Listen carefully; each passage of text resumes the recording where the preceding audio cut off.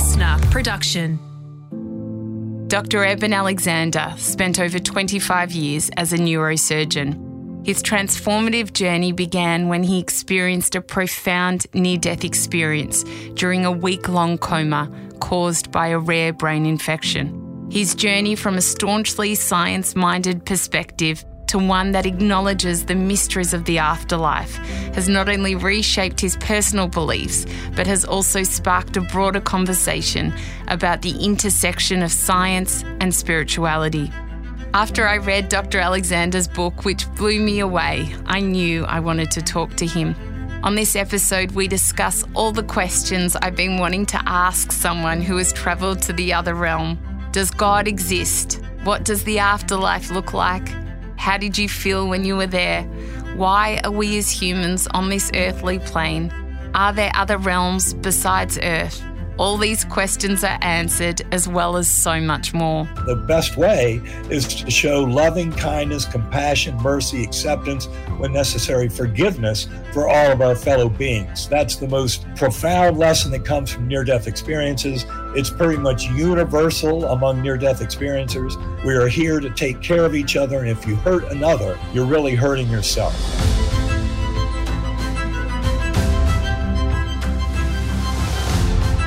I'm Sarah Grimberg, and this is A Life of Greatness. Through my years of studying and researching the connection between human behaviour, personal growth and transformation, I have discovered the keys to unlocking greatness within others.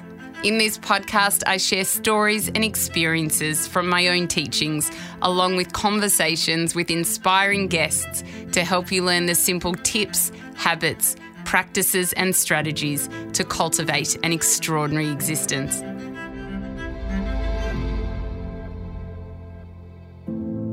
Dr. Eben Alexander's first book, Proof of Heaven, A Neurosurgeon's Journey into the Afterlife, not only debuted #1 on the New York Times bestseller list, but it remained in the top 10 for over a year. This is a conversation about a remarkable life. My hope is that this episode demonstrates to you that, as the French philosopher said, we are not human beings having a spiritual experience. We are spiritual beings having a human experience. Strap yourselves in, as this is an episode not to be missed. Dr. Eben Alexander, I want to talk to you about your life as a neurosurgeon. You've obviously operated on thousands and thousands of patients, as well as taught neurosurgery at some of the most elite universities in America. How did you get into being a neurosurgeon? What brought you to that point? I can thank my adoptive father for that. He was a globally renowned neurosurgeon, and I basically followed in his footsteps. It's not quite as straightforward as that, because he was so renowned, and I thought I'd always kind of view myself as competing with him. So even when I decided to go into medicine, I thought, well, I won't go into neurosurgery. But then when I did a neurosurgery rotation in medical school, I thought, oh my gosh, this is the best stuff in the world. And so I ended up following in his footsteps, and it's a fantastic field. I absolutely adored every moment I spent working in neurosurgery, both taking care of patients and also advancing the technology to kind of minimize the trauma to patients. I mean, my heart and soul were absolutely into neurosurgery from the get-go. And it's largely thanks to my father, who was a tremendous influence on my life. So what sort of patients would come to a neurosurgery, and what type of surgeries would you do? Well, most of what I did, a lot of brain tumors, both malignant and benign brain tumors. I also did my specialty training in cerebrovascular neurosurgery. That's clipping aneurysms, taking out arteriovenous malformations. I did 2 years of lab work as a resident concerning that, and then also did a fellowship in England on cerebrovascular neurosurgery. And in addition, I did a lot of what's called functional neurosurgery. That is deep brain stimulators, altering the wiring of the brain through very clever neurosurgical kind of techniques and procedures. Those were really the main focus of my life. A lot of brain tumor work, vascular malformations and AVMs, and of course the functional work. Wow. So you're obviously very science-minded and, my dad also is a doctor and I know he's like all about science and doesn't really believe so much in the spiritual realm. But everything changed for you on November 10th, 2008. Can you talk to us about that and how you became quite unwell? Yes. Well, important to point out, I believed very much what my father had taught me about the scientific aspect of things, and yet he never had a conflict between his religious beliefs. My father was very kind of spiritual, and he believed in power of prayer. And yet, I, like many who grew up in the 70s, I knew science was the pathway to truth. But this has put me on the right pathway, what I went through, because you cannot understand consciousness and the nature of reality without shifting away from the materialist perspective, which is how so many of us are trained. So what happened to me November 10th, 2008, at the time I harbored very materialistic neurosurgical worldviews, that is that the brain creates consciousness. I fully believed that our existence was birth to death and nothing more, so that when you died, your awareness went to zero. And I was in for an incredible surprise with what happened to me. Woke up at 4:30 in the morning with severe back pain, headache, and then literally within 2 or 3 hours, I had grand mal seizures and lapsed into coma. There's a myth out there in the lay press that I had a medically induced coma, but I had a meningitis-induced coma, which is very important for the scientific interpretation of my case, because meningitis is such a perfect model for human death. And I didn't realize it at the time, but with that severe back pain and headache, my brain was being overrun with an extremely primitive, aggressive, and absolutely should have killed me, gram-negative bacterial meningoencephalitis. And then I was taken to the hospital. I don't remember any of that. I don't remember anything of the next week. I was gone from this world. But the journey I had occurred when the scientific and medical parameters of my illness were so powerful. They showed that there was no way this brain could have harbored any kind of dream or hallucination. That's why the meningitis nature of my coma is so important for people to understand. So how did you get meningitis? Do you know how you ended up getting that? No, we never figured that out. My physicians didn't. And it was an even bigger surprise than that, because on the second day, the cultures grew back E. coli. And if you do a medical literature search, you'll find E. coli meningitis almost always happens in newborns. It's very, very rare beyond the age of 3 months. So there I was, a 54-year-old male. My doctors had a tremendous mystery on their hands in trying to figure out how I'd acquired this severe case of meningoencephalitis that almost always happens in very young infants. And yet that was basically, it's part of the whole big package. It was a gigantic surprise. And in many ways, it was a gift to go through everything that I went through. As the story unfolds, you'll see why I consider it to be such a gift. And so you are in a coma for a couple of weeks and you have this near-death experience that you'll tell us about. And the reason that and I've spoken to a few near-death survivors before, and they all kind of say the same thing in the sense of their experience is different. But they say the reason that they know they weren't hallucinating or that it was a dream is because it was more real than anything that they've ever experienced in their life. And like a lot of the time we dream, we remember it when we wake up. 5 hours later, we have no idea, if we haven't written it down, of what it was. But the reality of near-death experiences is as true as anything that they have experienced in their life. So I would love you to start telling us about what happened when you were having this near-death experience. And you started off not in a realm that sounded so pleasant. What you're saying is absolutely true. These experiences are much more real than this world. This world seems kind of murky and dreamlike by comparison. And that's why it was so shocking what I went through, especially given the medical parameters of my case, which were also corroborated in a case report by 3 doctors not involved in my care. And that case report made it very clear that because of my Glasgow coma scale and all the other features of my case, there's no way I had a dream or hallucination that would do this. And that's why the experience itself was so extraordinary. And it turns out that even after I came out of coma, and woke up and was fighting the ventilator and they pulled out the breathing tube. I then went through a 36-hour period of a paranoid delusional psychotic nightmare. And those memories disappeared within a week or two. The memories from the deep coma experience are as persistent and stable and resilient as if the whole thing happened yesterday. I can remember it all perfectly now. That's how strong and exceptional these kind of memories are. Now, one important thing to point out about my journey is that an atypical feature of my near-death experience was that I was amnesic. I had no memories of Eben Alexander's life. I had no knowledge of Earth, of this universe. And when I first came back from the coma in the weeks when I was recovering, that made a little bit of sense to me. I thought, well, maybe because of all the damage to my neocortex, those memories were offline. But what I didn't realize was all the memories were going to come back because they came back completely within about 2 months post-coma. So there's a lot to be said, not only about consciousness, but about memory itself from my story. And this is, every near-death experience is tailored for the individual who has it. That's the only one that they're important to. It's important for us to share them with others because the commonalities show us they point to a common realm. And yet my journey was really one of a neurosurgeon who had deep questions about brain, mind, and consciousness. And I was going to get those answered through this extraordinary experience. And as you say, it all started in a realm that was not necessarily pleasant. It was a realm that I came to name the earthworm's eye view. It was like being in dirty jello, like roots and blood vessels all around me. And it was kind of murky and dark and primordial. And of course, it sounds uncomfortable to people when I describe it. But given my amnesia, there was no problem. I just accepted this is the reality that is.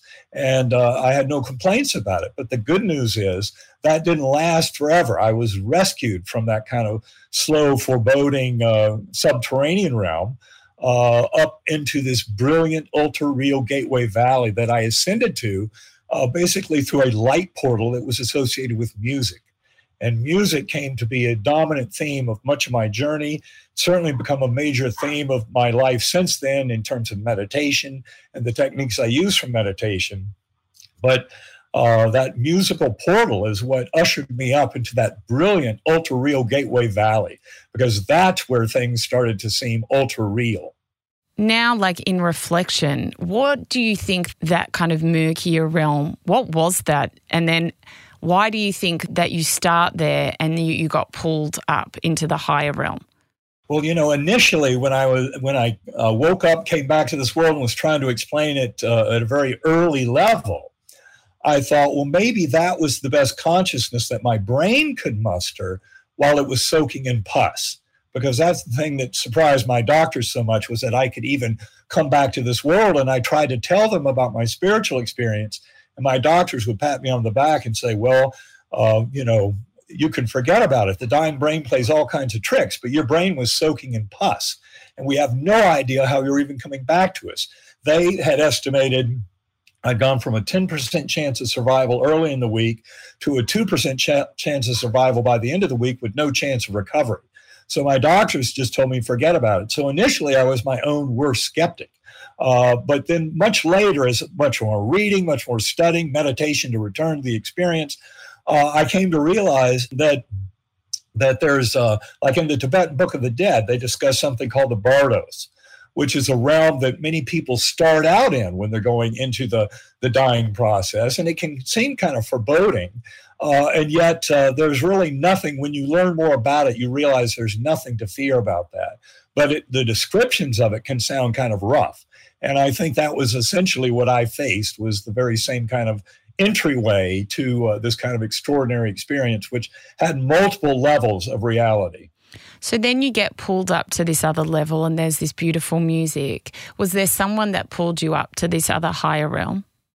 Yes, well, it was a musical portal that kind of led me up. And I remember the notes of the melody were very important because they would allow me to re-enter that portal multiple times during the journey, because I would spontaneously tumble back down to that earthworm eye view. But in this first passage, I entered what I call the Gateway Valley. And it was rich with beautiful earthly features. It was kind of like Plato's world of ideals, but for the individual soul. There was no death or decay at any point. I had no body awareness, but I was a speck of awareness, and that speck of awareness was on a butterfly wing, and there were millions of other butterflies looping and spiraling in vast formations.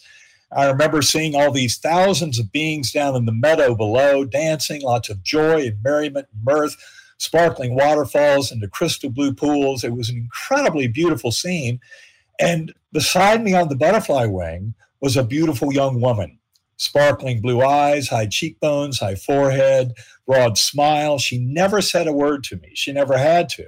But her message to me came through a mind meld, through a telepathic connection, very deep emotional connection, where she reassured me, you are deeply loved and cherished forever. You have nothing to fear. You are richly cared for. And I cannot tell you how reassuring and beautiful, validating that was. That was what showed me I was truly in a spiritual home, and it was very, very comforting. And it was in that setting that I remember seeing a soft summer breeze that blew through, and that breeze I called later the divine wind or the breath of God. That was my first awareness in this amnesic state of that infinitely loving God force that was present throughout all of this reality that I was visiting. When you were in this state, you weren't thinking about anything to do with your life back on Earth or anything like that. You were just present, enjoying the way that everything looked, which is incredible. And I remember you said that there was, so with thoughts came the answer straight away, and it wasn't like a yes or no answer. There was no time between cause and effect, which I think is a really interesting thing to talk about. It was that happened, simultaneously. The thought and then the answer came straight away, and it was all coming to you telepathically. Can you talk to us a bit about that? Well, that's one of the things about these spiritual journeys that make them ineffable, beyond our language, so hard to describe, is because you're really outside of space and time. You're outside of our normal notions of a narrative and kind of a story. When you review large series of near-death experiences, you hear about life reviews, and people often describe the life review as birth to death, everything in between, even beyond. Next life, prior life, that's apparent to you at the same time. And that's really one of the things that makes it so complex and difficult to describe. And it's really kind of a theater for the soul, because this is where we can kind of acknowledge and see ourselves in that much grander perspective, far outside and beyond the ego perspective that we're so used to in these bodies, in these lives. Because in that realm, you're really viewing from the soul perspective. And it is far grander and far more kind of consolidating, assimilating, integrating in terms of information.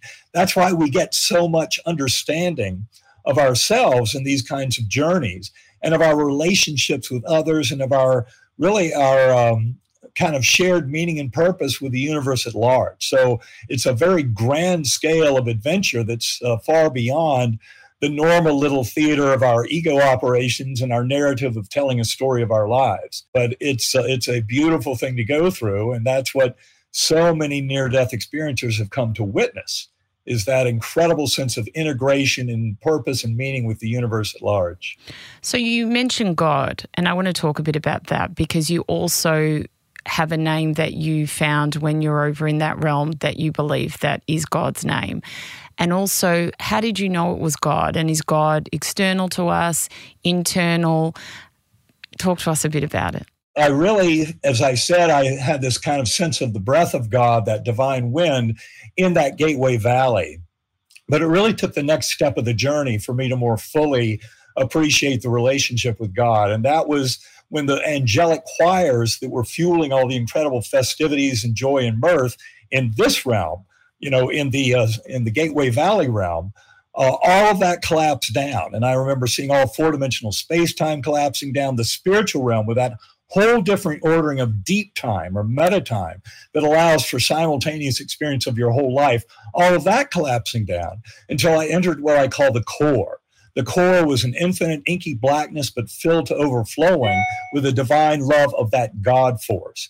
And in fact, in the core realm, where all dualities, good and evil, dark and light, masculine, feminine, everything consolidates into one in the core realm. It was a completely unified realm of pure love as the source of our existence. And that's where I recognized that God force was the essential origin and source of our conscious awareness. So we're never, ever distant from that God force, even though way out here in the material world, you can fool yourself into believing that. But ultimately, right at the core of our consciousness, we all have access to that beautiful, infinitely loving God force. And to me, that was an incredibly reassuring and validating part of the spiritual home, the nature of this journey, because my words may sound foreign, but I know when I give talks with hundreds of other near-death experiencers, everybody kind of gets on the same page. The communication is far beyond the words themselves, because there's a commonality and kind of the heart center of communication. And that's where I think the book Proof of Heaven did so well, was because thousands and thousands of people who thought they'd had this weird experience all of a sudden resonated with what they read in my book. And they could remember similar kind of feelings and emotions. And that sense of security, that sense of being cared for is something that is beautiful. And it's important for people to know when they're facing death of the physical body, that there really is nothing to fear, that there's this incredible sense of expansion and acceptance and oneness that is all around that healing force of love. And you had mentioned God, and more than 90% of near-death experiencers over thousands of years, and this includes many who were previously atheist or agnostic, more than 90% of them come back believing in the reality or knowing the reality of that God force is truly existing. And you also had mentioned the name that I gave it. Well, when I first came back to this world, I was trying to make sense of all this. The word God was a puny little human word that had a lot of baggage to it. And so what I used was the word that to me described my sensation in that core realm of that beautiful, loving presence, because I remember the sound of Om, this deep, resonant sense of Om. And that was what I brought back to this world. And I realized it doesn't matter if you want to call that force God, Allah, Brahman, Vishnu, Jehovah, Yahweh, Great Spirit. The naming is taking you away from the recognition that we're all talking about the same thing. And it is a force of pure love that connects us all at that deepest level. So did you hear the sound of Om when you were in that other realm? And when you felt, because, from my understanding, when I go into meditation, I'm going into that divine kind of realm. And what I've been taught is that, it's so similar to your story. That's why I loved it so much, that we all come from oneness and love and source. And we come down to this earthly realm, and then there's duality, there's a light and the shade, there's evil and dark. And we have this is because we have choice. To have choice, we need to have duality, which can be so uncomfortable because we're there with positive and negative emotions, or we have good and bad even. But in the realm that you were in, none of that exists. There's just that pure love state, and there's no judgment or anything like that. There is only that feeling of connectedness. So I'd like to talk a bit about if you actually heard the sound of Om when you were there and what the feeling of that divine presence of God felt like. Well, yes, I absolutely heard it. That's why I use that. And people often ask me what was the origin of that Om sound. And I would simply say that in the core, with the entire universe shrunken down to this complex oversphere as a teaching tool, that was just the resonance I heard in that infinite cavity of eternal proportions. So it might not make so much sense to a musical physicist, but the reality is that's what I witnessed. And to me, it was a neutral term to use to define that presence, that God force. And I think the important thing for people to get is just how much it seems so much like our spiritual home. It is so comforting. It brings back a memory. We all remember being there because we've been there before. That was one of the rich and deep lessons of this journey, was our souls come back again and again. I had grown up, in a Christian church where we weren't really taught about reincarnation, and yet reincarnation was clear as a bell from my core experience as something to expect. And that loving presence, that God force, is something that is really undeniable. It's really the biggest gift that people get in near-death experiences and bring back to this world. And there is no judgment from that force, but it turns out that what we recognize in these journeys, and this is why near-death experiences are crystal clear on this message to humanity, and that is that we are to lead our lives, if we want to have the most easy journey in that phase of our lives, when we leave this world, it's important that we live our lives showing kindness, mercy, acceptance, love for others, unconditional love. The more we can do that in the choices we make in this life, the easier will be our passage through those realms when we leave the physical plane. So it's not as if you can do anything you want, get away with it. In fact, I would say that some of the, most near-death experiences are very pleasant, 95% plus, but there are about 5% of them they're distinctively kind of unpleasant and kind of foreboding, hellish NDEs as they're called. And I think the majority of those are simply from people who were so busy handing out pain and suffering to other people that when they had to experience that on the receiving end during their life review, it was not very pleasant. Because a life review, interestingly enough, when you review big series of these things, for one thing, it's like a reliving of events, not just a remembering. And more than 75% of people describe it as reliving events from the perspective of other people around you who were influenced by your thoughts and actions.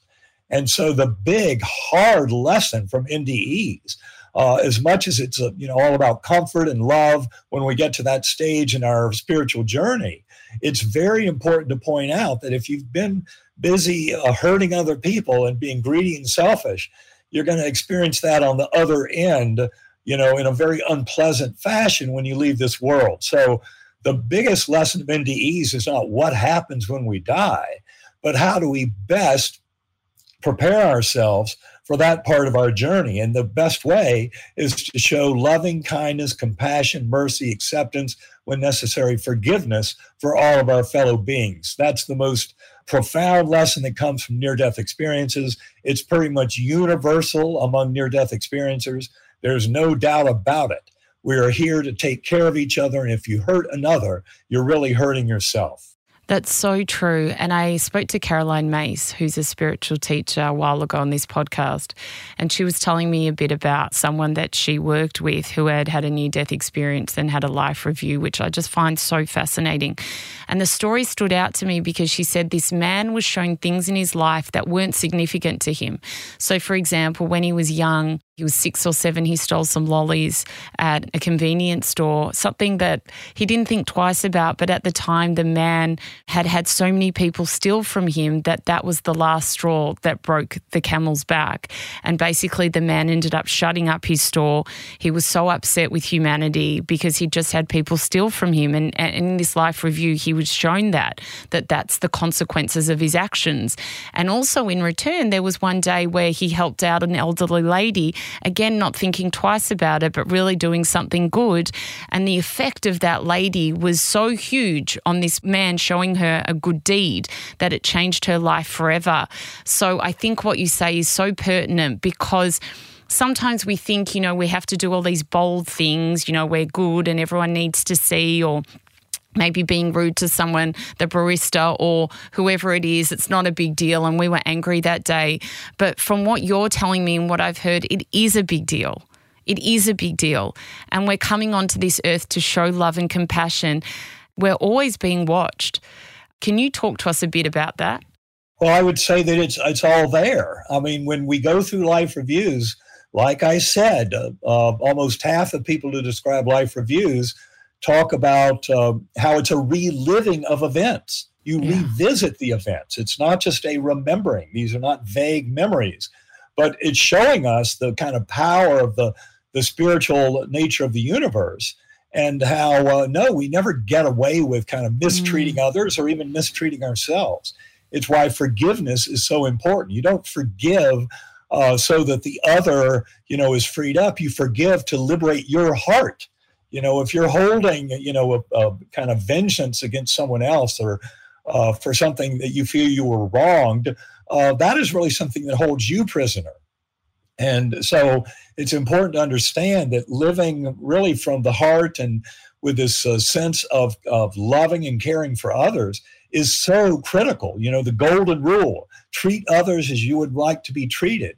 That's exactly what is going on with life reviews in near-death experiences writ large across all cultures, is we really need to take care of each other. And it's one of the reasons why the deepest lessons of NDEs are so important in the current era, because in the current era, the kind of false sense of separation that comes from materialist thought, that we're separate beings and that we're competing, that's a false interpretation of Darwinian evolution, as opposed to acknowledging that collaboration and cooperation are more important to biological systems than that competition. And yet in the 20th century, we let things go wild with this false sense of separation and materialism. And it's high time that the world learn the deep lessons of NDEs. And they are, because I can tell you as a scientist, the science of consciousness is moving beyond that bleak and paltry fiction of materialist thought and its false sense of separation. And we will come to prove in a scientific fashion the reality of these experiences are teaching us deeply how we need to treat each other, and that love is ultimately the guiding principle. And that's what needs to return to this world. That's what the science of consciousness, especially with near-death experiences, is at the tip of the spear. But there are many other facets of that argument about the science of consciousness that show us the reality of this and that we're all in this together. We're essentially sharing one mind. And it's that sharing that is so important, that we need to take care of each other. Truly, to hurt another is to hurt oneself. And this is one of the deepest lessons in NDEs. There's a lot of darkness in our world at the moment, and something that you said in your book, and I actually listened to it as an audiobook and you narrated, it's beautiful. And I kept listening back to this chapter and it gave me a lot of solace considering what's going on. You said, Earth is a place where evil is able to gain a lot of influence. Evil was allowed to occasionally gain the upper hand by the Creator, as this was giving the gift of free will to beings like us. But the sum of evil was like one grain of sand on a vast beach compared to the goodness, abundance, hope, and unconditional love that the universe was awash with. That's the kind of bathing in that ocean of love that comes with an NDE. That's what we can bring back to this world. That love is, it's the thing that changes people's lives. Most people who have had a near-death experience have absolutely no fear of death. They realize it's not the end of life, that in fact, it's a liberation from the shackles of the prison. And it takes us into a realm that is filled with that love and kindness, compassion, with all the brotherhood and sisterhood of people not excluding other people and fomenting these kinds of conflicts and wars and violence that we see so commonly in our society, but that teach us a whole different way of being that to many people is very natural. Our news cycles and our smartphones beeping with all the headlines of the bad news in the world never lets us away from that kind of myth that there's that much badness out there. There's a lot of good in people. I know when we see natural disasters, often that brings out the best in people. They come out to help each other. And we see a lot of that. And we see a lot in our modern world, too. Even with the warfare and violence, we see oases of people trying to help other people. And the more that I think the near-death experience community and these kind of lessons can take hold on the world, the more people pay attention to this, the more they recognize that there is a scientific validity to this notion of the one mind that we're all sharing, that we're all in this together, and that we really must take care of each other because it's an imperative from these kind of journeys. They teach us that egocentric, narcissistic, it's my way or the highway, is not really the way the universe works. And the more we can open up to these deep lessons of near-death experiences with love and kindness and compassion, the better the world becomes for society at large, but also for each and every one of us individually. And the good news is you don't have to have an NDE to fully get this. Centering prayer, meditation, going within, these are all ways of discovering these deep truths of unity and the oneness of mind. Why would I know about free will, obviously we're talking about it now and that's why we're on this earthly realm, but knowing what you do, why would the Creator let there be things like the war, holocausts, things like that? Like, are we here to learn lessons? That's apparently what, I've heard. What is your understanding of why we're on earth and why sometimes there seems to be so much, really a lot of cruelty? Well, there certainly does seem to be a lot of cruelty and hardship and man's inhumanity to man in our current world. In fact, I thought we were making tremendous progress, over the last few decades. And in many ways, I feel like we've taken some steps backwards over the last 10 years. I thought we were really getting much closer to world peace and disarmament. And I think it's just because it takes the darkness and evil are what energize a lot of people to come around and realize how we need to resist that. And we need to live our lives in a different fashion that is much more conducive to peace and love and harmony in this world. It turns out that a lot of the kind of narcissism and materialist, egocentric focus in many ways is leading us towards a destruction of the world in the form of corporate greed, for example, with the energy industry. We've known scientifically since the early 20th century that burning carbon-based fuels would heat up the planet. I was a chemistry major in college. Carbon dioxide is a very stable molecule, and it lasts for a long, long time. And we're just about out of using the ocean as a buffer for carbon dioxide. And it's that corporate greed that is really getting us into deep trouble. So there are many different fronts where this notion of taking care of each other and not being so focused on, egocentric accumulation of resources and things like that really needs to become the dominant theme. And I guess it's just a question of how far down the rabbit hole we want to go, how much pain we want to suffer. But sooner or later, we need to learn these lessons from the hardships that we're bringing on ourselves. And those hardships should lead us towards making better choices. We call ourselves Homo sapiens. Sapiens means wise.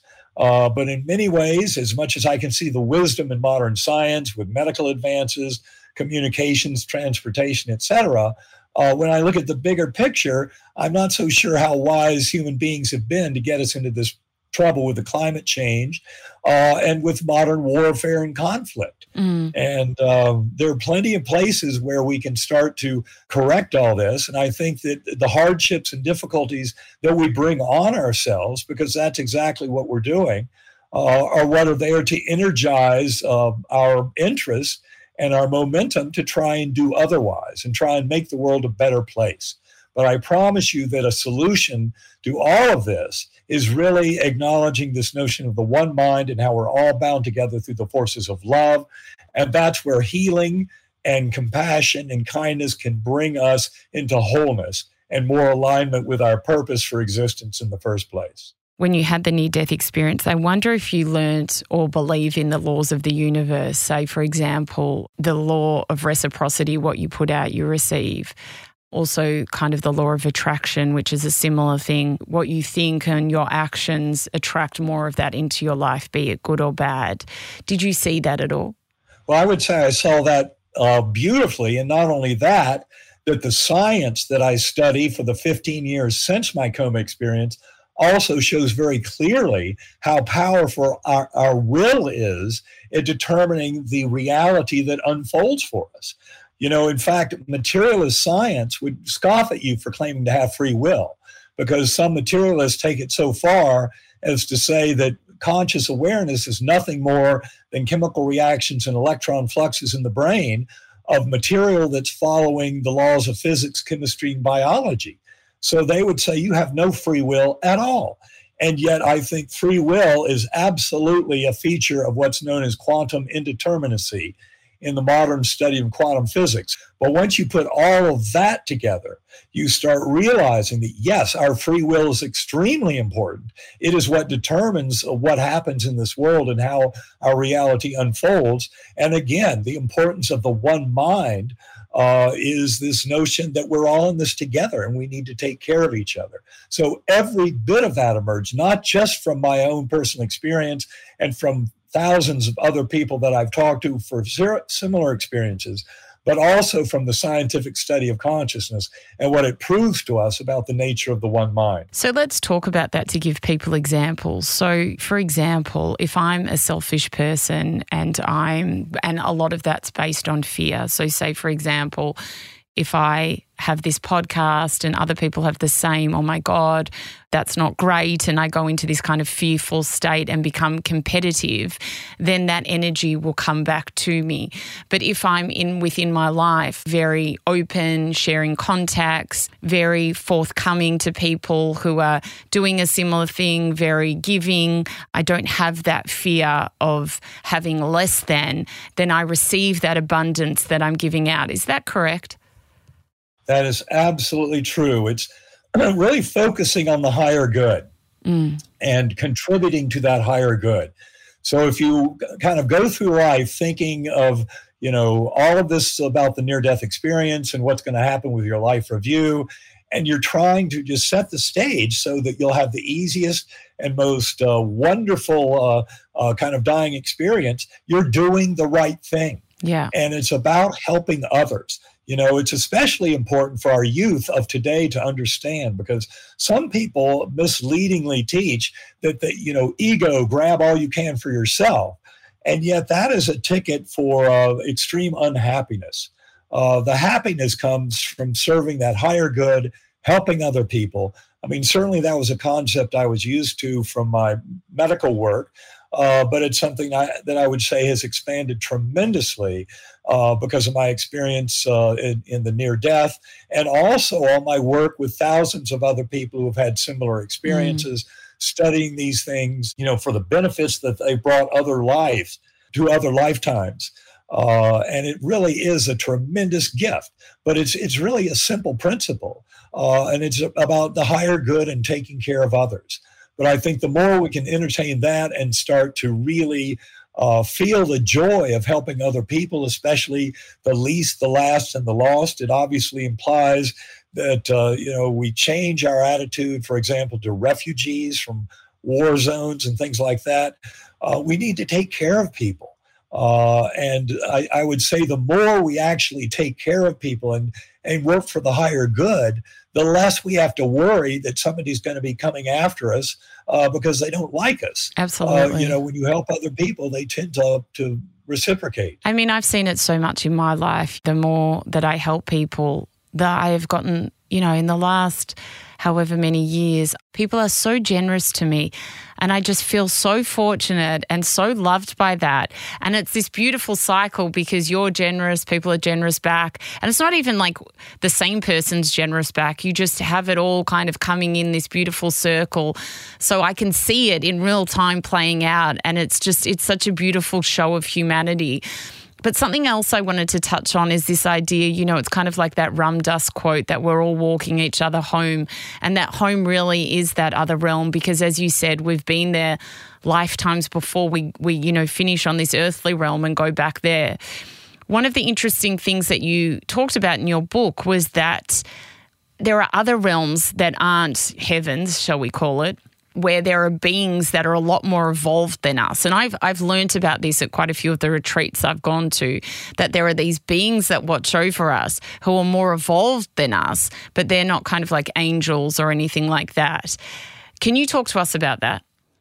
Well, yes, I did mention that in Proof of Heaven. I didn't go into great detail, but the example I used, I said there were civilizations that were as far advanced beyond us as we are beyond earthworms. So, I mean, just to give you an idea of the incredible scale of what I experienced. And, I'm not sure what to make of all that, but I do believe that a lot of what we have going on in our world today, and this certainly includes the UAP phenomenon, unidentified aerial phenomena.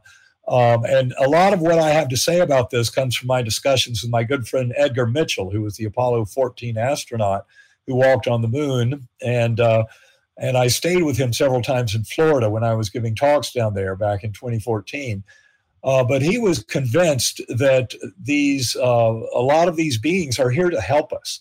And he knew of events where certain orb-appearing vehicles, things like that, were interfering with military satellites and with nuclear tests.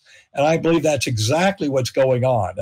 I mean, it's pure madness that we are now considering amping up again on nuclear weapons on this world.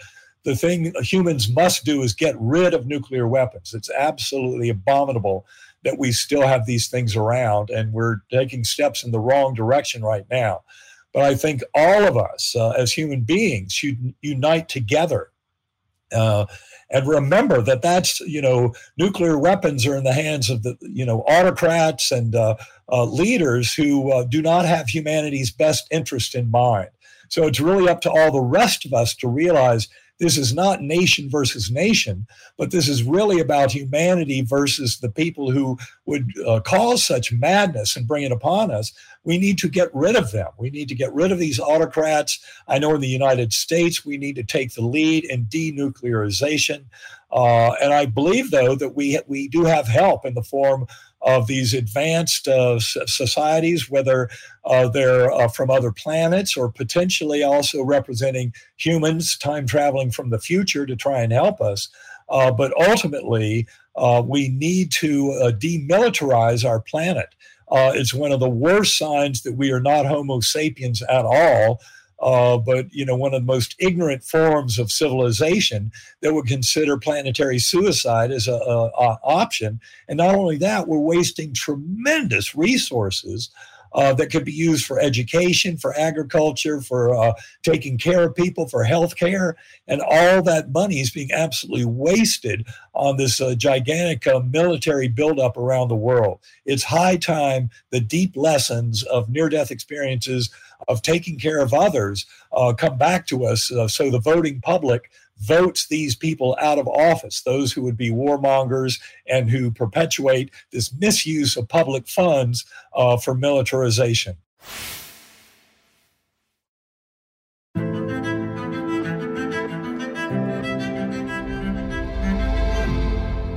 I want to talk about how we don't die alone. And you touch on this in your book, Proof of Heaven. And it's funny because the way that I actually came about your work and your name was when I had John Edward on this podcast. He came to Melbourne and he was in the studio with me. And then he invited me to see his show. And he was talking about, a lot of people there were obviously grieving loved ones who had passed. And he said, I just want you to know that no one ever dies alone. And if you want to know anything about this work, check out the work of Dr. Eben Alexander. So I quickly wrote your name down in my phone. And then I did check out your work and read your book. But I want to talk to that because a lot of people, we all have people that have passed. And I think one of the worst fears for us is that they suffered and that they died alone. And I know that there's been a lot of experiences where people in the days before they pass start talking to loved ones who are over the other side. And in a sense, we know that they're in between both realms when they're in that kind of state where they're slowly starting to die. They're going in and out of consciousness of this realm and of the other realm, and that they're able to access those that have passed before them. And I want to give a couple of examples that I know about because I think they're really powerful. A friend of mine is a journalist named Leslie Keane who did the beautiful Netflix series Surviving Death. And there was a really haunting episode within that I'll never forget. And it was this beautiful girl and she was about 8 years old and she was dying of a brain tumour and she'd had it for a little while. And there was one day where her mum walked past her room and the little girl was in the room by herself and she heard this little girl talking to someone and there was no one in the room. And then a few hours later, she said to her daughter, who were you talking to? And the daughter said to her, Mother Mary came and it makes me want to cry. And I was speaking to her. And what's so beautiful is she said, I knew that my daughter was going to die a couple of days later. And she did. But I knew that she was going to be okay because Mother Mary, which was her belief and the daughter's belief to do with their spirituality, had come to get her. And it's so beautiful. So beautiful. And I know that there's so many stories like that. So I'd like, for people that are grieving out there, I'd love for you to just talk to that. Well, thank you for sharing that beautiful story. And I can tell you my own mother had this similar experience when she was passing over. This is my adoptive mother. She was 99 years old. It was in April of 2010. And she spent the last 4 days of her life pretty much unresponsive with pulmonary infection and fever and all that. But 2 nights before she passed, she woke up, got out of bed, which her nurse said was impossible, woke the nurse up at 2:30 in the morning and said, my mother's here, call my children, she's really here. And when I heard that, I was traveling at the time, but I knew I'd better get home. By the time we got home, Mom was back in her unresponsive state, and she passed very peacefully 2 days later. But I can assure you that these are real stories. In fact, there's something called terminal lucidity or paradoxical lucidity, which can occur in people who might have been comatose for months or years even. And what happens is right as they approach death, they are visited by the spirit of a loved one who has departed. And in the story in Proof of Heaven, it was actually a good friend of mine. He was the head of one of the top neurosurgical programs on earth, a very skeptical scientist. And yet he saw this at his father's bedside when his father was passing. And his father had been with the grandmother, my friend, his own mother, back during the Holocaust. And he never talked about losing her during the Holocaust. She had died there. And yet here on his deathbed with my friend at the bedside, her spirit was right there at the foot of the bed. And the father had been comatose for a few weeks. Now he woke back up, beautiful smile on his face, recognizing the spirit. And my friend said he was absolutely convinced she was really there, even though he couldn't see her. But he knew the father could see her, and the father responded so beautifully and then passed with a smile on his face. Now, there's much bigger kind of scientific evidence supporting all this. Gregory Shushan has written about near-death experiences in all kinds of cultures, including a lot of ancient cultures, and found that the most universal feature is having loved ones who have departed the physical plane show up and escort us over. And it's not just in the NDE literature. For example, Christopher Kerr, who wrote this book, Death is But a Dream, he's in Hospice Buffalo, and all he does is hospice work. So he's not reporting on near-death experiences, but in hospice and terminal care, you have the very same things happen. As people are approaching death, loved ones who passed over appear to them.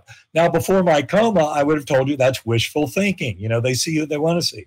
I now know for a fact it's not wishful thinking at all. These are very real spiritual experiences. And when you study the science of consciousness and begin to realize the brain is a filter that allows primordial consciousness in, but that the end of the brain doesn't mean the end of conscious awareness, you start to recognize how these connections with our souls and soul groups are very important.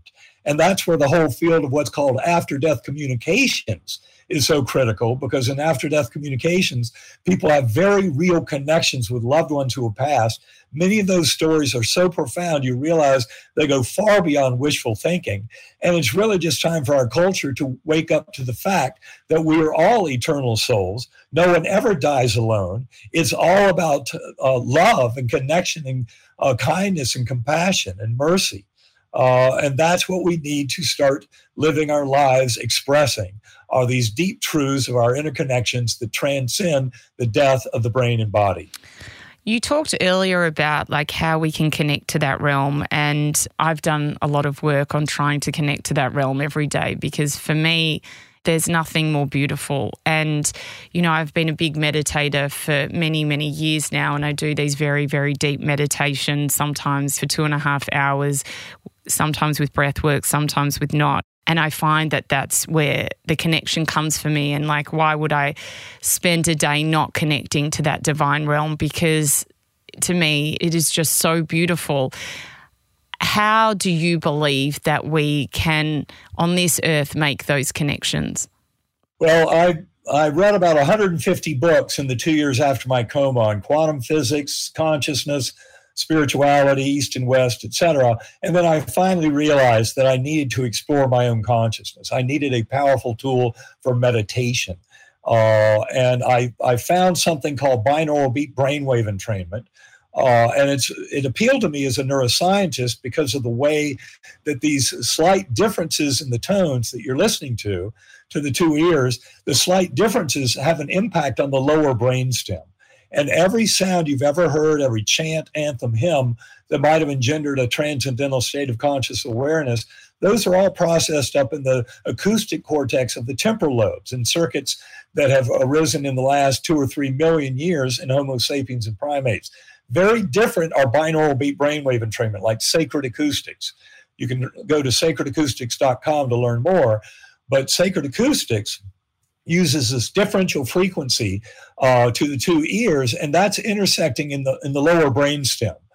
And that's a circuit that arose more than 300 million years ago.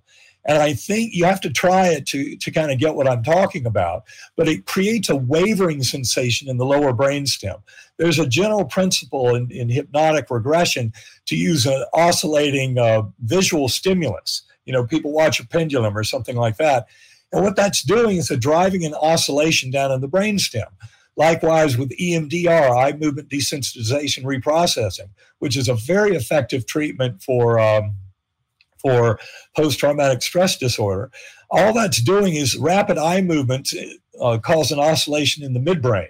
So with sacred acoustics, you're taking it one level lower to a more primitive level in the brain, and that is where I think it causes such an incredible effect. And if you go to the testimonials page on sacredacoustics.com, you realize people have had tremendous benefit from this kind of technology. In fact, there is a peer-reviewed scientific paper by Dr. Anna Yusen. It's in the Journal of Nervous and Mental Diseases in January of 2020. And she reports on using binaural beat brainwave entrainment to alleviate anxiety in her very busy New York City psychiatric practice. And surprisingly, she finds that using sacred acoustics tones over 2 weeks' time gave a 26% reduction in anxiety symptoms compared to only 7% reduction in people who had talk therapy alone. So in other words, a very powerful example of sacred acoustics binaural beat brainwave entrainment to alleviate anxiety. And I promise you, it does far more than that when you use it for the kind of things we're talking about, to connect with souls of departed loved ones, to kind of connect with spiritual guidance, to come to a deeper sense of your purpose in life and meaning, any interpersonal conflicts. I mean, there are many, many ways that I use daily meditation. I use sacred acoustics every day for an hour or so, and I highly recommend it to people who want to change their lives in a positive direction. I learned that when we connect to that higher realm, sometimes we need to be able to go to them. We need to lift our vibration high enough to go to them. They can't lower their vibration to be down to us. And I, had this incredible experience many years ago when I went to this big meditation retreat, and we were doing, I think it was like a 4.5-hour meditation. And within that, I was able to connect with my grandmother and my grandpa who had departed. And that was an incredible experience. I wonder, through your NDE, did you learn a bit about that, how we do connect with those souls that have departed? Is it to do with the level of vibration we're at? And also, how are sort of like mediums and psychics able to access that realm? I think it's by focused attention and intention. Yeah. And also the most important step, of course, is to get the little ego mind out of the way. That is ultimately the goal of every bit of this, is to realize I am not that little voice in my head. So many people think that the voice in your head is your consciousness. And I love the way Michael Singer puts it in his book, The Untethered Soul. He calls that voice in your head your annoying roommate. And that is it. Your consciousness is your awareness. And that's the part of you that expands tremendously when the brain and body die, when you go into an ND or a dying experience.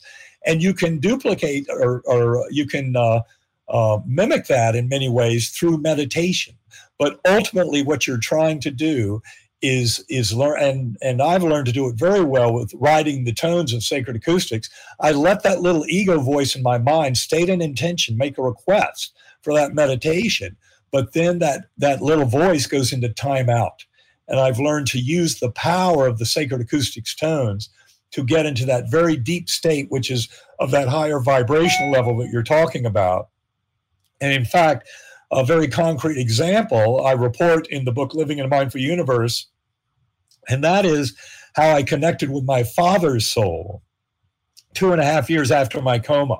You know, my adoptive father, I mentioned him before, very important in my life. He had passed over 4 years before my coma. And yet surprising to me, and this had a lot to do with that amnesia and the reason for the amnesia, but my father was not there in my NDE. If I had scripted it, he would have been there front and center. And yet I had that beautiful guardian angel on the butterfly wing as my spiritual guide. And I found out 2.5 years after my coma in deep meditation, using these differential frequency brainwave for meditation, I encountered my father's soul, and he made it very clear to me why he could not be apparent to me, as he put it, with his little sense of humor, during my NDE. And yet it was very clear to me the deep truth of what I was seeking at the time came through in this giant thought ball, as I call it, where my connection with my father 2.5 years post-coma in deep meditation taught me a tremendous amount of what I'd been seeking. And it was all about learning to put that little ego voice into timeout and to use proper intention and attention at the beginning of meditation to start, asking of the universe that which I want it to present to me. And you have to be patient. It doesn't necessarily happen on the first or second try, but the more you do it and the more you develop a practice of going within, the better you become at this kind of thing. And it ends up benefiting your life, I promise. People who take that time to go within, over time, it gives you a tremendous benefit in terms of coming into alignment with the soul you came here to be. I've got 2 questions from that. Firstly, do you believe when you ask, you receive? And do we receive everything? And then secondly, can you talk to us about the power of prayer? Because that was quite prolific in your story. Well, I think when we ask, we often do receive, but not necessarily what we're asking for. So that's why I like to keep it kind of general. Sometimes it's just, what do I need to know right now? What is important in my life now? Keep it wide open. If I get too specific, and certainly this gets to that whole business about the secret, kind of visualizing a Mercedes in your driveway, I don't think that's very effective at all. I think it's really focusing on the higher good, on the love of the universe for self and others. This is where we start to really gain benefit in terms of meditative journeys. And in terms of power of prayer, I would say there's plenty of evidence in the scientific world that prayer can have tremendous benefit. I often recommend the books of my good friend, Dr. Larry Dossey. Healing Words is one of the best on the power of prayer. And also Be Careful What You Pray For. So I highly recommend those books. But the reality is I've seen prayer become a tremendous gift. For me, when I talk about meditation, in sacred acoustics, binaural beat, brainwave entrainment, it's always a form of centering prayer. And centering prayer is just kind of a thy will, not mine be done. It's an admission that you can trust in the forces of the universe to give you what you need, not necessarily what you ask for. But as long as you are cultivating this sense of love, connection, kindness, mercy, acceptance, that you are at one with your higher soul and with the soul of the universe, with that God force at the core of the universe, that knowing and that trust is very powerful at bringing the world of your dreams into fruition. That's so true. I'd love to know, why did they bring you back? Did they say to you, like, all right, it's your time to go back now? Like, why didn't they keep you on the other side? Well, it was, as often happens, it was my choice to come back. And it was not from the perspective of having any understanding of dying or being Eben Alexander. I mean, by the end of my coma journey, I was still amnesic for all the events of my life. But what happened at the end, there were 6 faces that appeared to me that would bubble up out of the muck, and they were important because they were of family and friends who were there in the ICU room the last day or 2 that I was in coma. So what that showed me was the vast majority of the coma journey had to happen between days 1 and 4 or 1 and 5 of the 7-day coma. But it was really the 6th face that I saw that brought me back to this world. It was a 10-year-old boy. I didn't recognize him at the time, and I promise you I didn't see him with my eyes or hear him with my ears, but it was my son Bond. They had protected him from the worst news during that week. But now on day 7 of coma, the doctors held a conference where they said I'd gone from 10% chance of survival down to 2%, no chance of recovery. So it was time to take me off the ventilator and stop the antibiotics. When Bond heard that, he knew things were much worse than he'd been told, came running down the hallway into ICU bed 10, pulled open my eyelids that were taped shut, and one eye looking over there, one eye over there, neither pupil working. Anybody in medicine knows that's a horrible picture. But he was pleading with me, Daddy, you're going to be okay. Daddy, you're going to be okay, as if somehow that would make it so. Now, I didn't understand the words, and I didn't recognize them.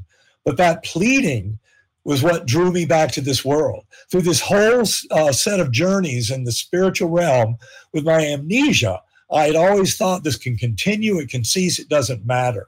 But now everything mattered, because I sensed this deep sense of connection with another soul.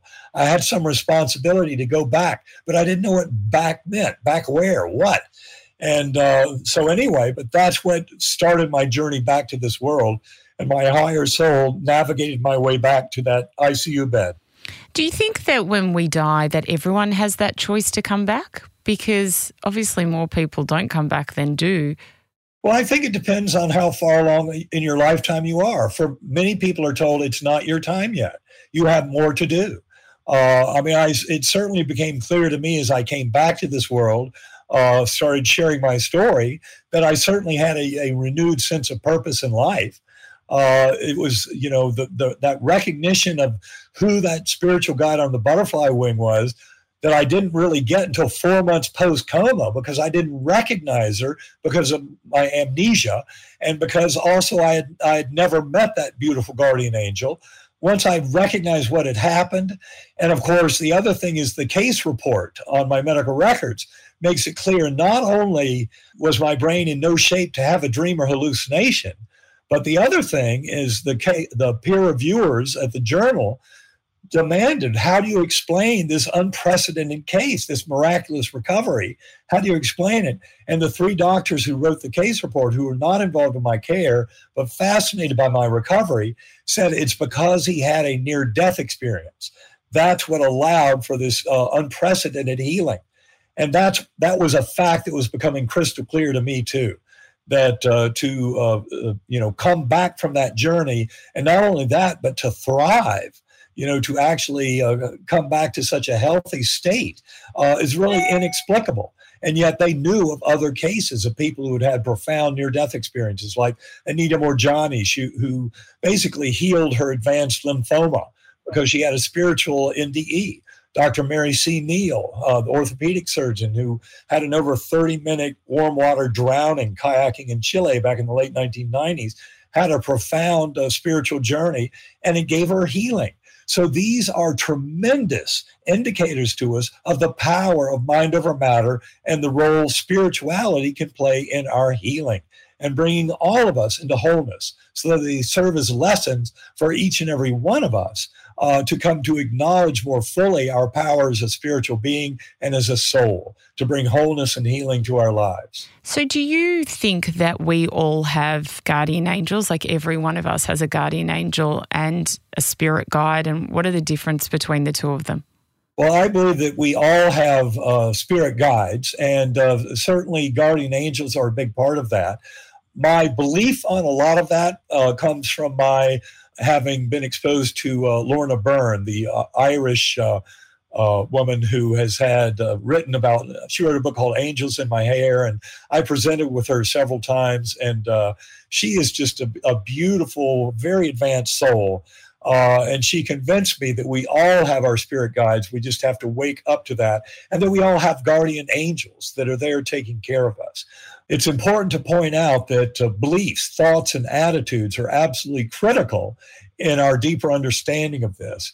And I can tell you as a scientist that I've come to recognize that beliefs, thoughts, and attitudes that lead me more towards acknowledging the reality of these spiritual forces can be very beneficial. Now, you can fool yourself in two ways. You can refuse to believe what is true. And so there are many people, especially in our hardcore kind of pseudo-skeptical materialist society, who claim to be skeptical, but they're really just denying the evidence. The evidence for the afterlife and for reincarnation is overwhelming. If you go to bigelowinstitute.org, you will find 28 essays that were written 2 years ago by someone who demanded from the scientific community what's the best scientific evidence for the reality of the afterlife, or for conscious awareness after permanent bodily death. And they were going to give out 3 prizes. The essays were of such high quality, and all from people who had demonstrated more than 5 years' experience studying the afterlife questions scientifically. And all 28 essays are available for free to the reading public. If you start reading those essays, you'll realize this is no longer a question of whether or not science validates the reality of the afterlife and reincarnation. The truth is right there. Just start doing the reading. Jeffrey Mishlov's first place essay is well worth it for anybody. There are several very scientific essays at bigelowinstitute.org. Bernardo Castro, Julie Beischel, Pim Van Lommel. Those are all 3 of the best, most scientific essays. But once you start reading that, your beliefs will shift, because you'll understand the scientific basis for afterlife is absolutely established. And from this point forward, for any materialist scientist to claim that these are all woo-woo nonsense and they don't fit our scientific models, all that scientist is showing you is that they're willfully ignorant of the facts. Go to bigelowinstitute.org. Before we finish up, I want to ask you the question about why we're here. And from what I've read in your book, it's so we are here to actually have this spiritual experience, even though a lot of us deny that. But what is your understanding of that from when you had your NDE? I think we're here really to discover ourselves, just like the entrance to the Temple of Apollo at Delphi in Greece. Over the entrance is the inscription, "Know thyself." And in so many ways, this is about coming to know ourself. And when you realize that yourself is not just your little ego mind, and when you realize you're sharing mind with the universe at large, it means get to know the universe. And the universe then offers us secrets about our reason for being, our interrelationships, the nature of the mind-brain connection, our spiritual nature. We have far greater wisdom to discover. Society at large is doing this. The scientific community at large is doing this, but so can the individual seeker. And I cannot think of a worse waste of my lifetime than to have spent the rest of my life harboring those false and bleak fiction of my materialist beliefs before coma to the end of my life, and then on my deathbed discovering when my loved ones come to welcome me over that I had it wrong all along.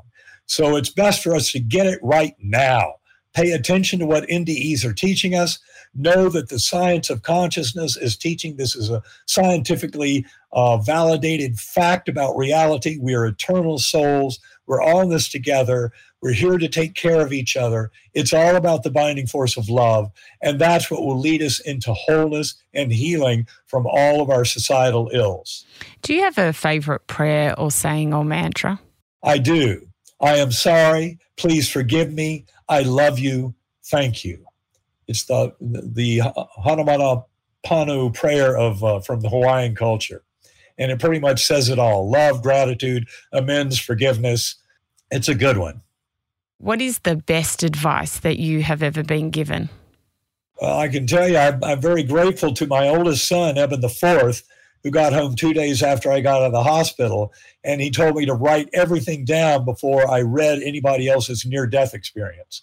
That was incredibly powerful advice that I think changed my life, because I was, when I came out of coma, I had not really read the NDE literature. I had no idea what it was all about, and I wanted to dive into it deeply.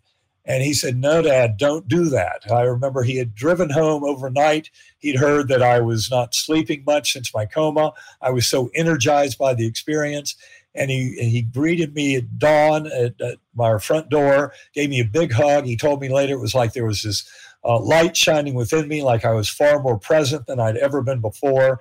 And I remember telling him it was way too real to be real. I mean, my doctors had told me, you can forget about it. The dying brain plays all kinds of tricks. So I started my journey as my own worst skeptic, thinking it had to be a vast hallucination. But that's before I read all my medical records and realized that brain could not have a hallucination or a dream.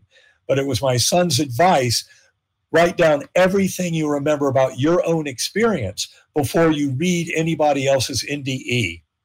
And in many ways, for my entire journey, that's some of the best advice I ever received, was kind of be true to my heart, be authentic to my journey, to share it. And then I had that database of 20,000 words that I wrote over about 6 weeks, my story very purely uninfluenced by anyone else's stories.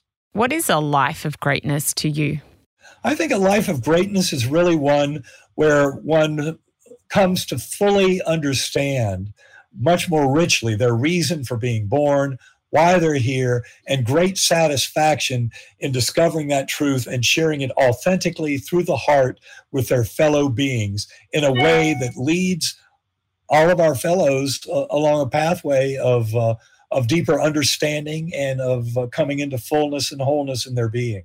Dr. Eben Alexander, it's been an absolute joyous occasion to chat to you today. You've answered so many of my questions that I've been thinking about for such a long time. So thank you for sharing your experience with us today. It's so greatly appreciated. Well, Sarah, thanks so much for having me on, and thanks for what you do getting this out to the world. If you've enjoyed this episode, then I'd love you to join my community on Instagram at Sarah Grimberg, where we post videos and behind-the-scenes footage of each recording. You can also join my private Facebook group, Live Your Life Greatly, where we discuss the content in this episode and many more, as well as give advice and tips on how to live a life of love and meaning. To purchase my manifestation course and meditations, head to the shop tab at sarahgrimberg.com or this week's episode show notes to find a link. If you love what you heard, we'd love you to hit subscribe on Apple Podcasts or your favourite podcast app and leave a 5-star review. It will help us share this wisdom with others.